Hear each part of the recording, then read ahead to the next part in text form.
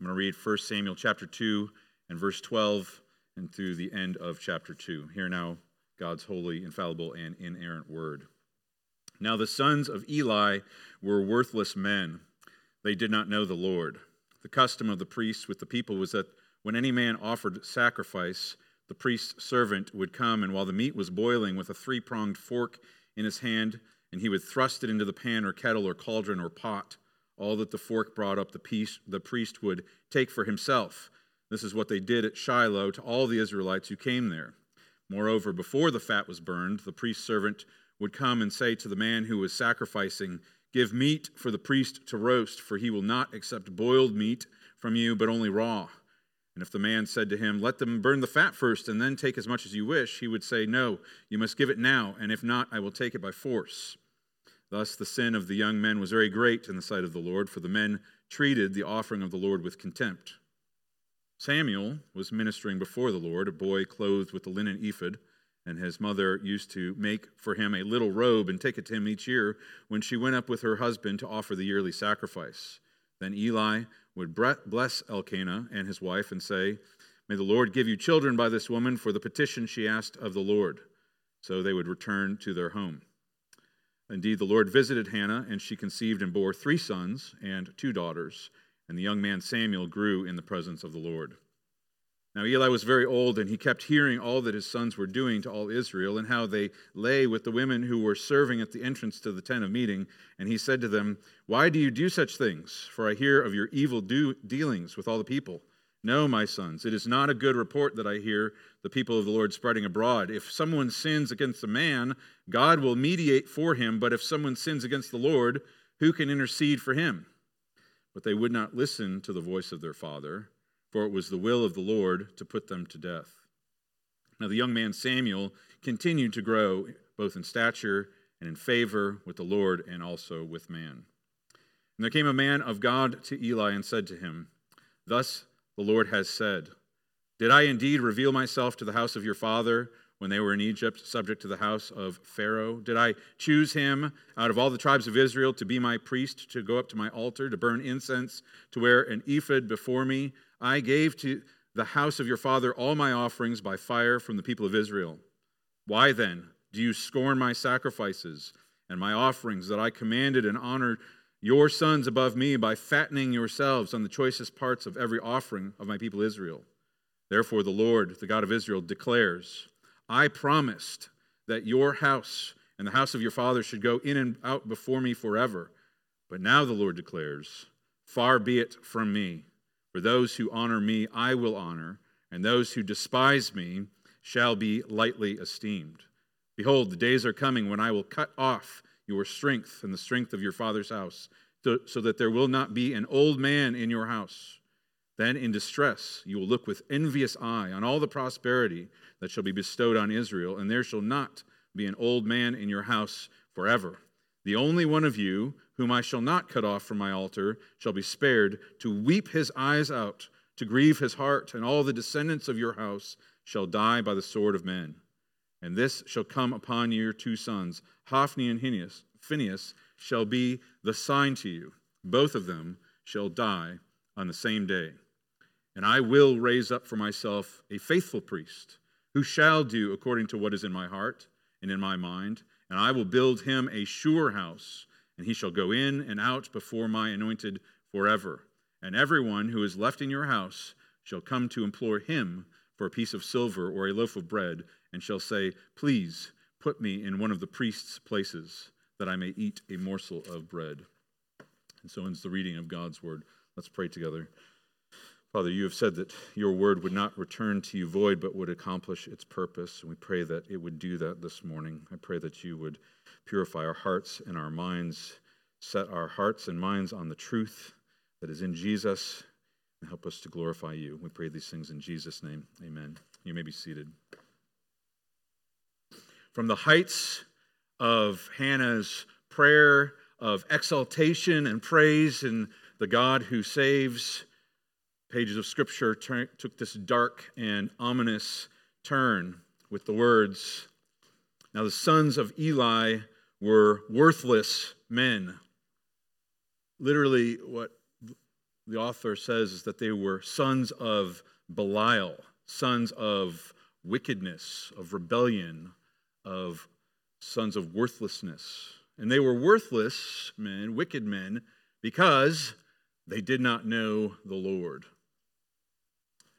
Now, that might not come as too much of a surprise to us, understanding that this is at the tail end of the age of the judges, a dark time in Israel's history when everyone did what was right in their own eyes. They turned from the Lord in faithlessness, but it should be shocking to us. And it was shocking to them because these were priests of God Most High.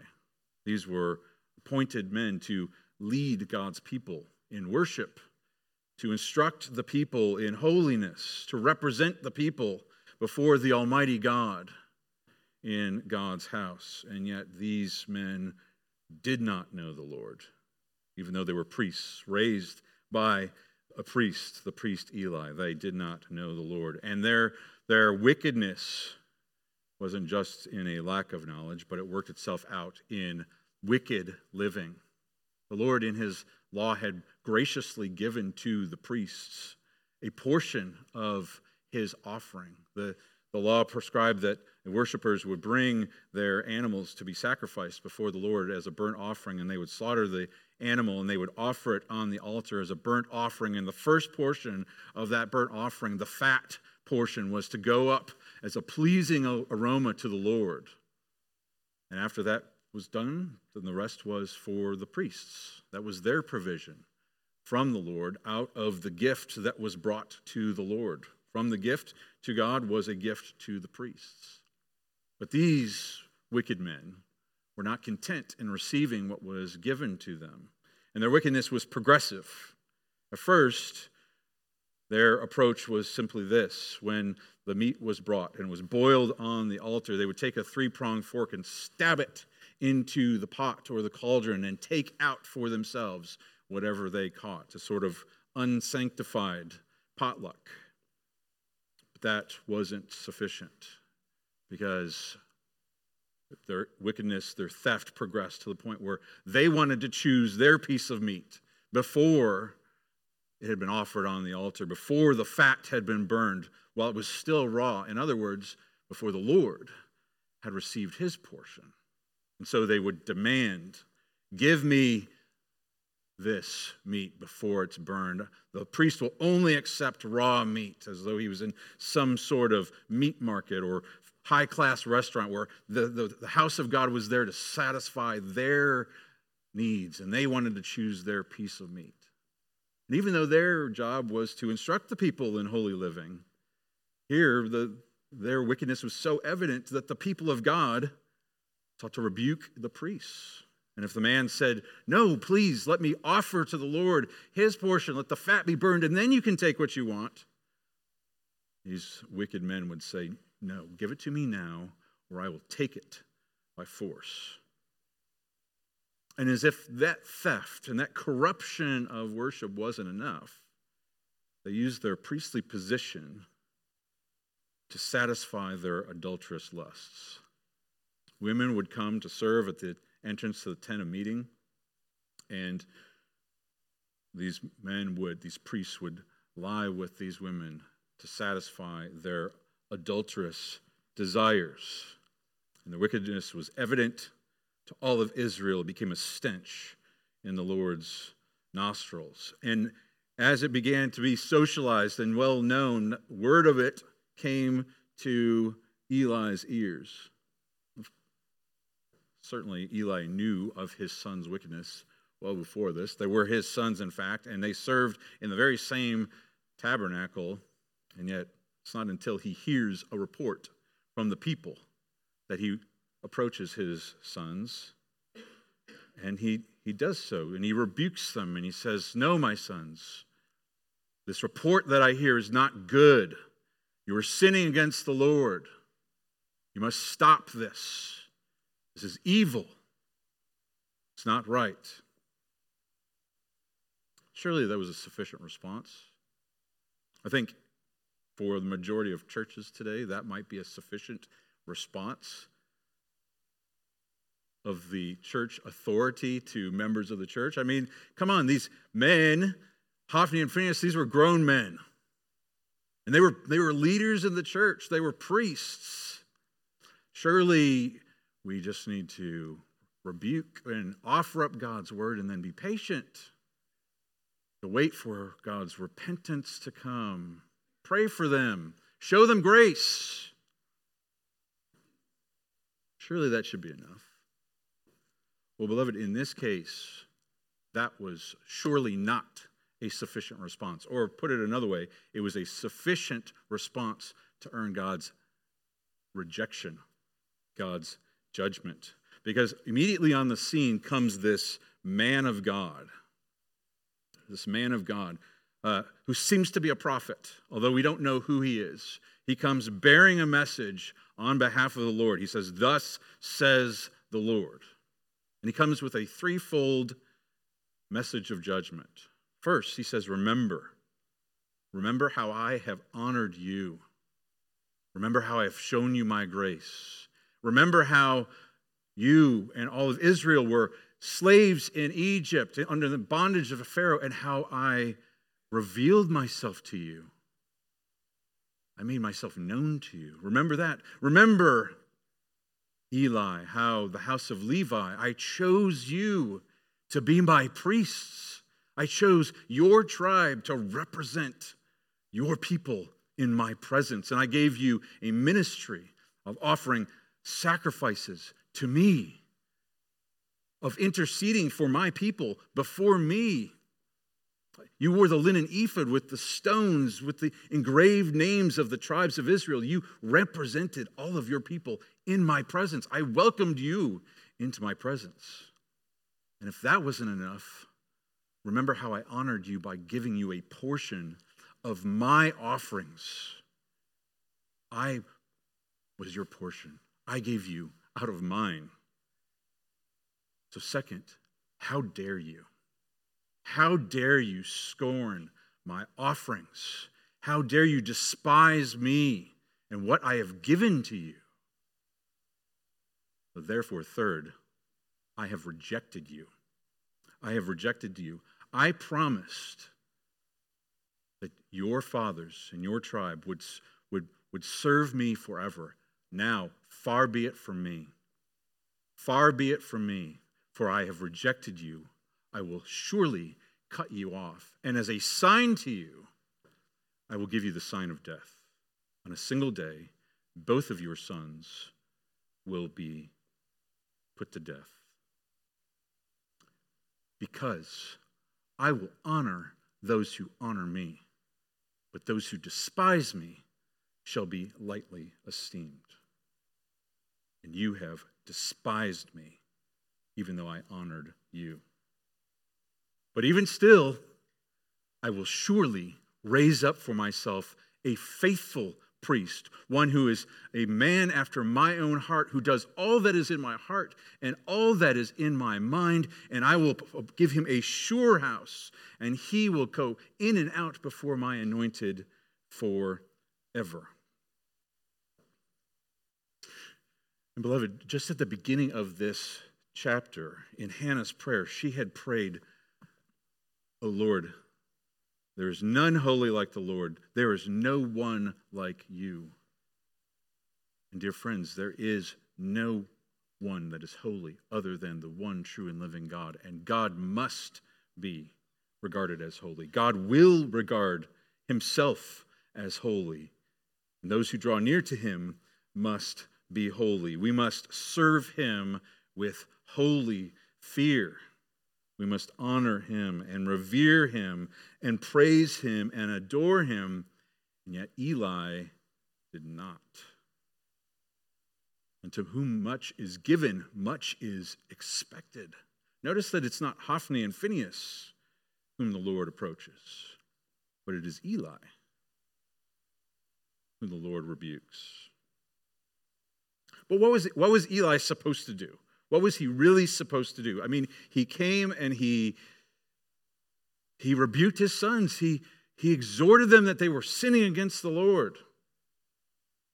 And they didn't listen. It just says that they would not listen to the voice of their father. And then it says something very surprising. for it was the will of the Lord to put them to death. This tells us something very important about the nature of true godly repentance unto life. Something that we see throughout the pages of Scripture is that repentance, true repentance before our God, is something that must be given to us. Repentance is a necessary element of being found in Christ Jesus. We must repent of our wickedness and turn to the living God. But repentance is not of us or from us. It must be given to us.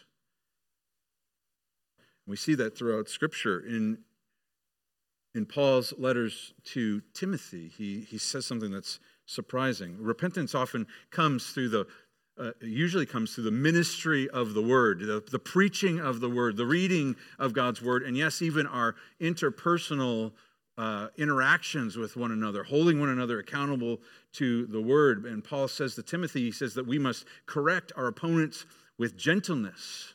And then he says this remarkable and wonderful perhaps.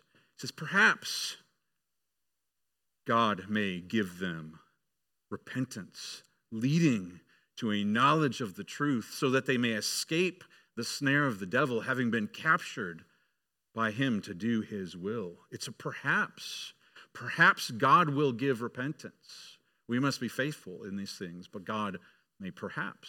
It's not a certain thing. We can't force repentance. We can't create repentance. God must give repentance.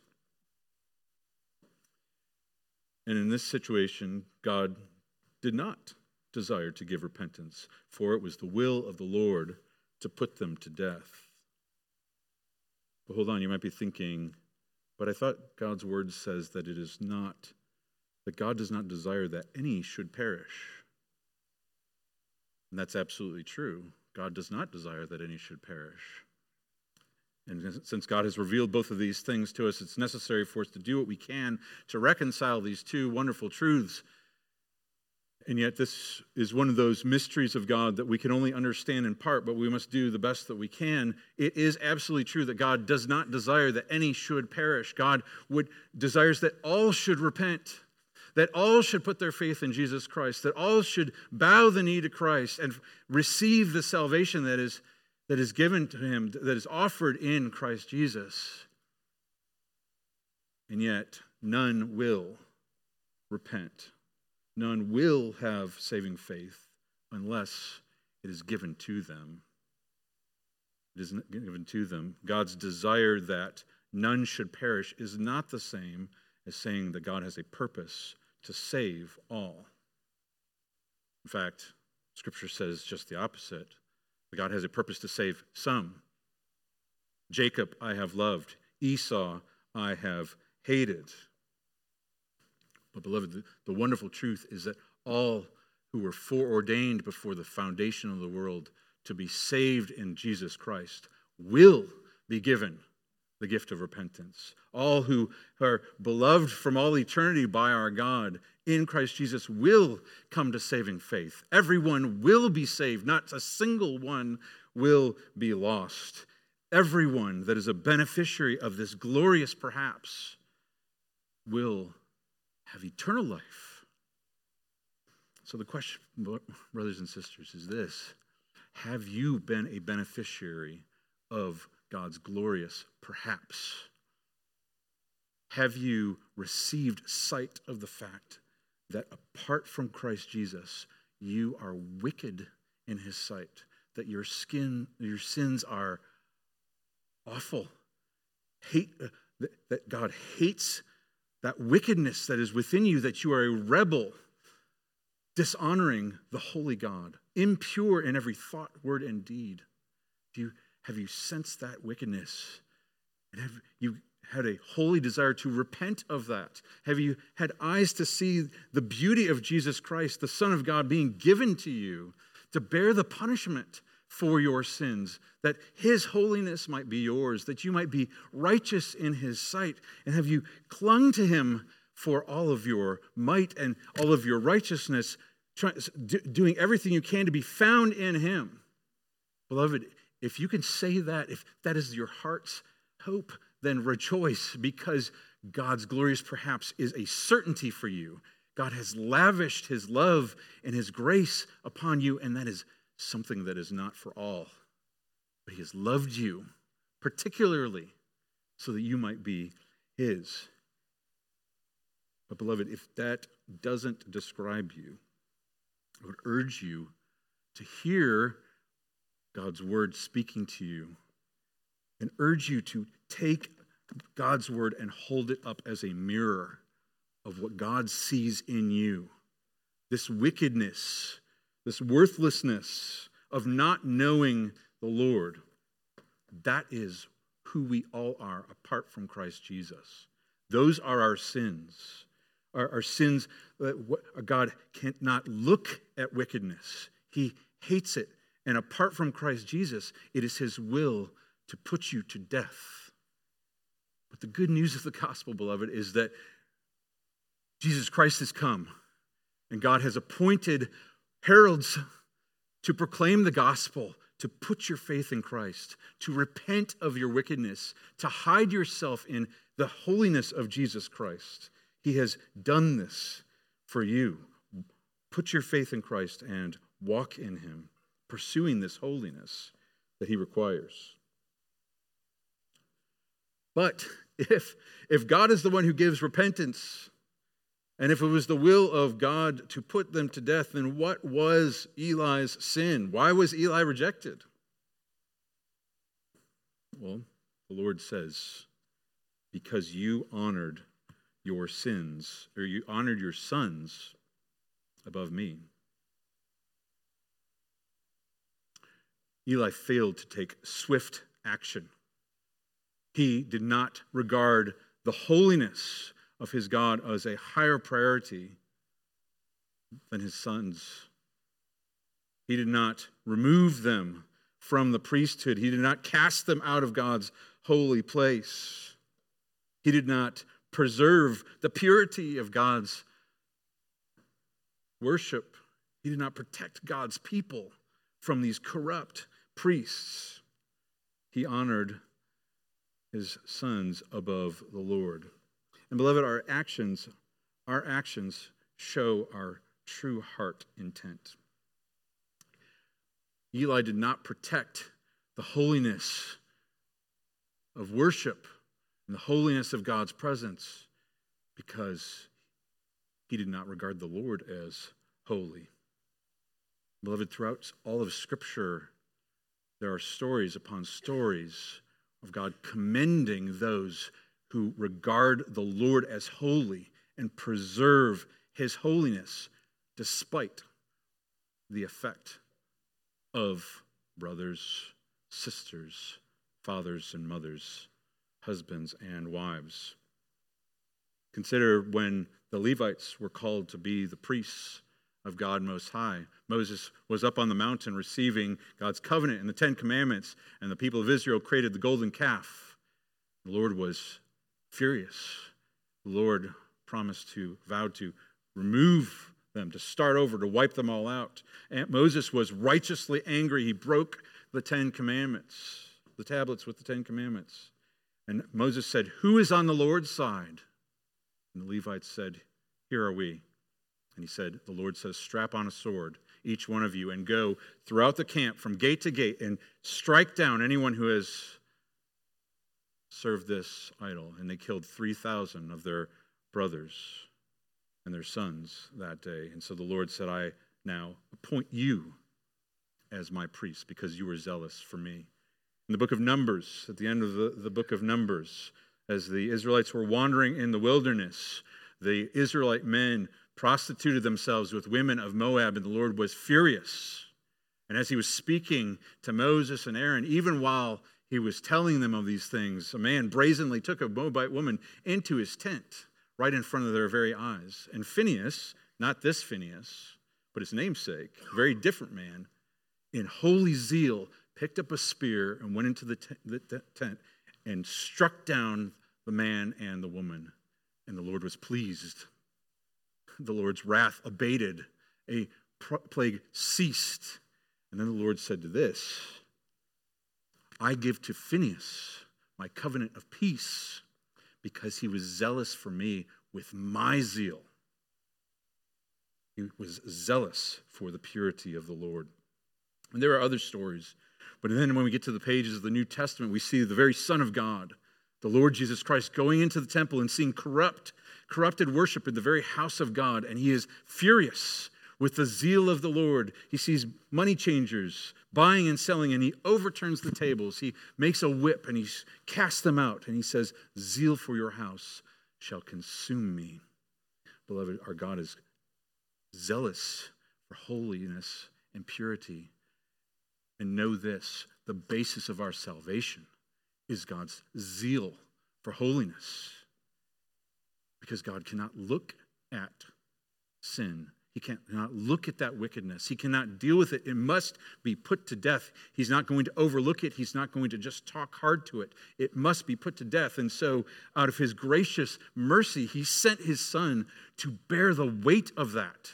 He poured out his wrath on his Son so that he could deal with that.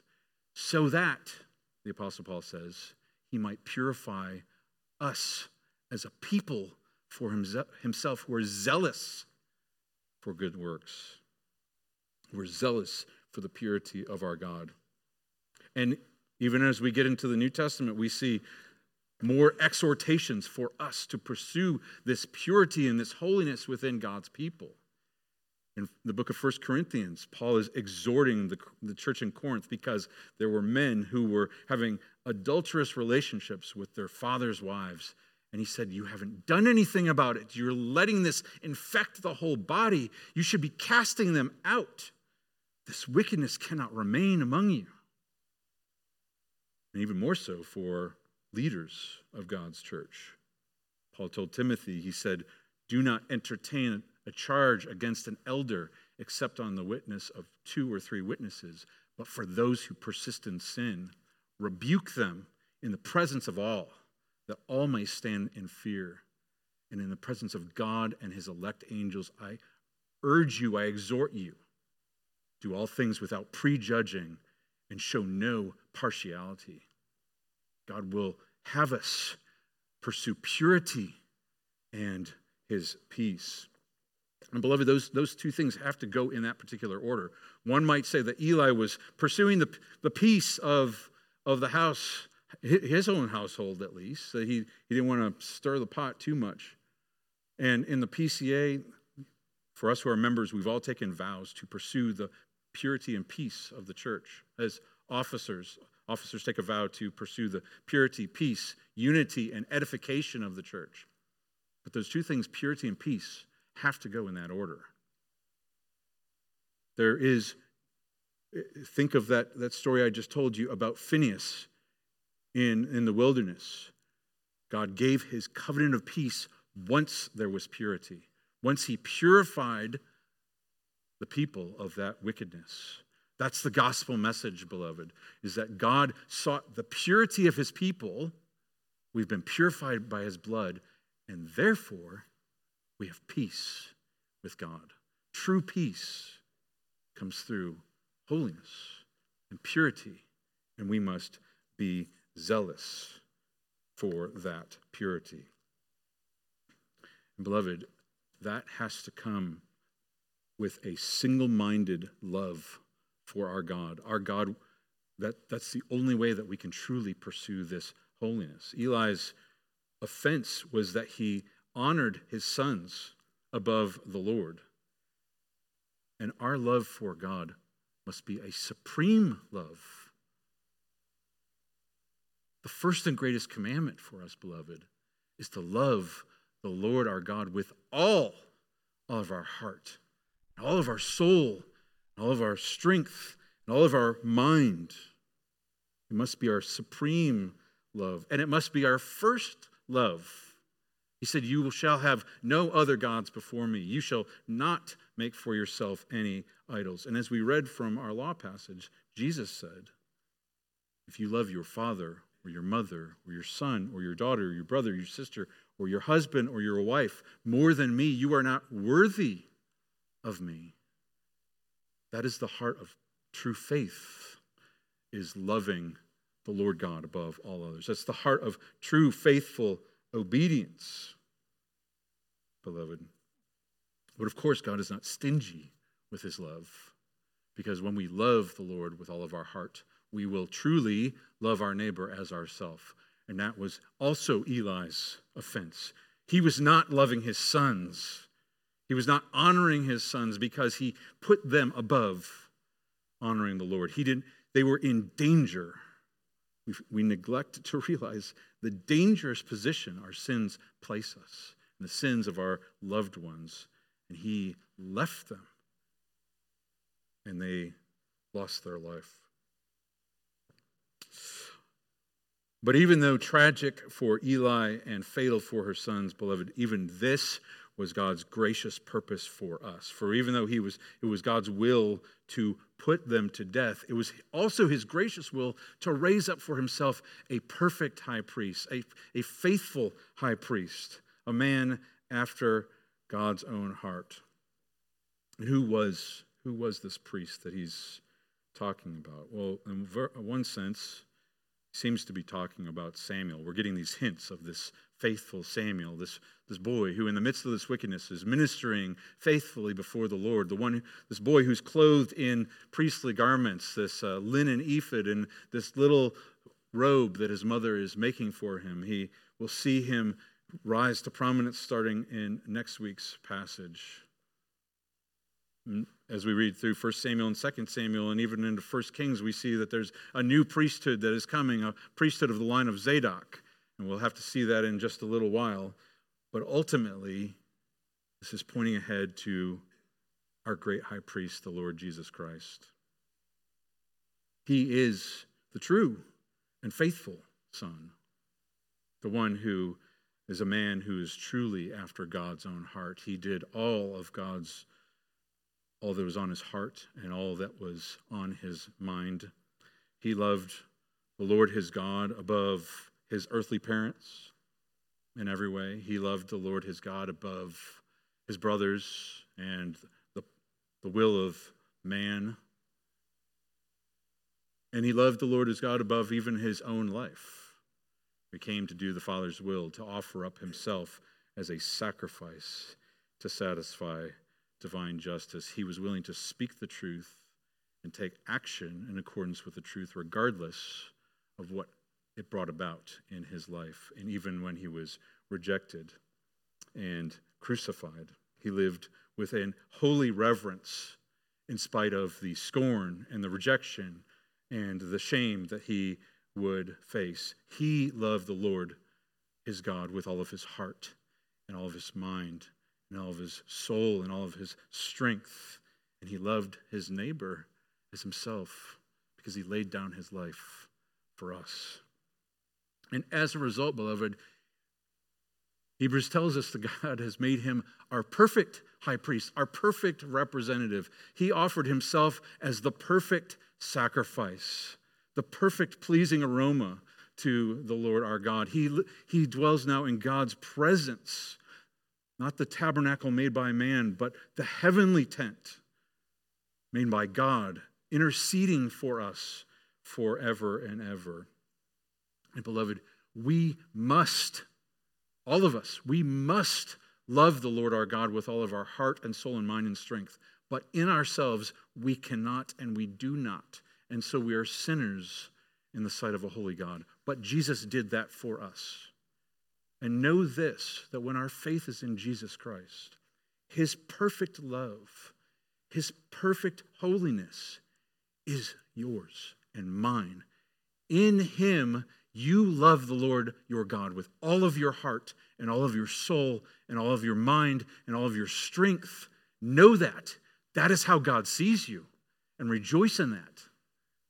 But having been found that way in him, we must grow in it. We are connected to the vine, and no good tree bears bad fruit. We must bear the fruit. We must grow in that love. We must regard the Lord as holy and put to death our self-love, our idolatrous love, which is such that is there. Jesus Christ bore that self-love, and your idolatrous love of other people and his body on the cross and has been put to death. So you must put it to death in your mortal bodies. Beloved, if we have any hope, it is in the perfection of Jesus Christ, because that is the holiness that God requires from us. And he has accomplished it for us, and he is working it in us, so we must pursue it with all of our might. Beloved, God says,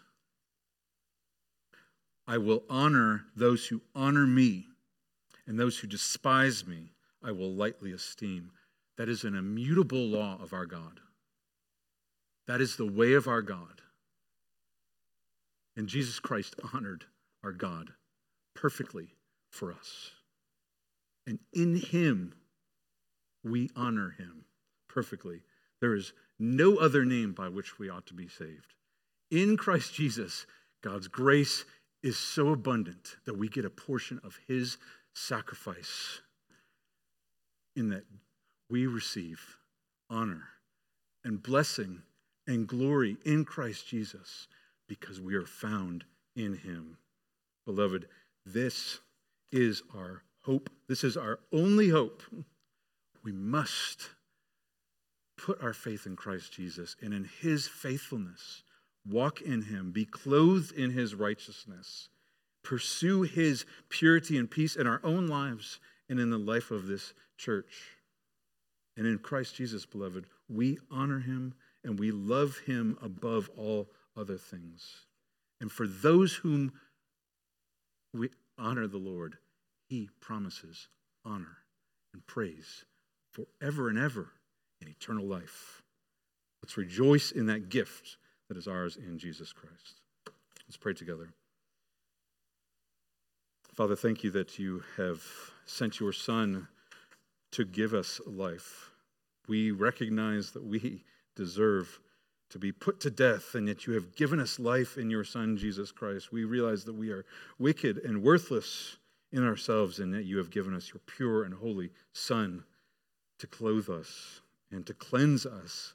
Help us to walk in him. Help us to rejoice with gladness in the gift that we've been given in him. Help us to give you honor and praise. We pray all this in Jesus' name. Amen.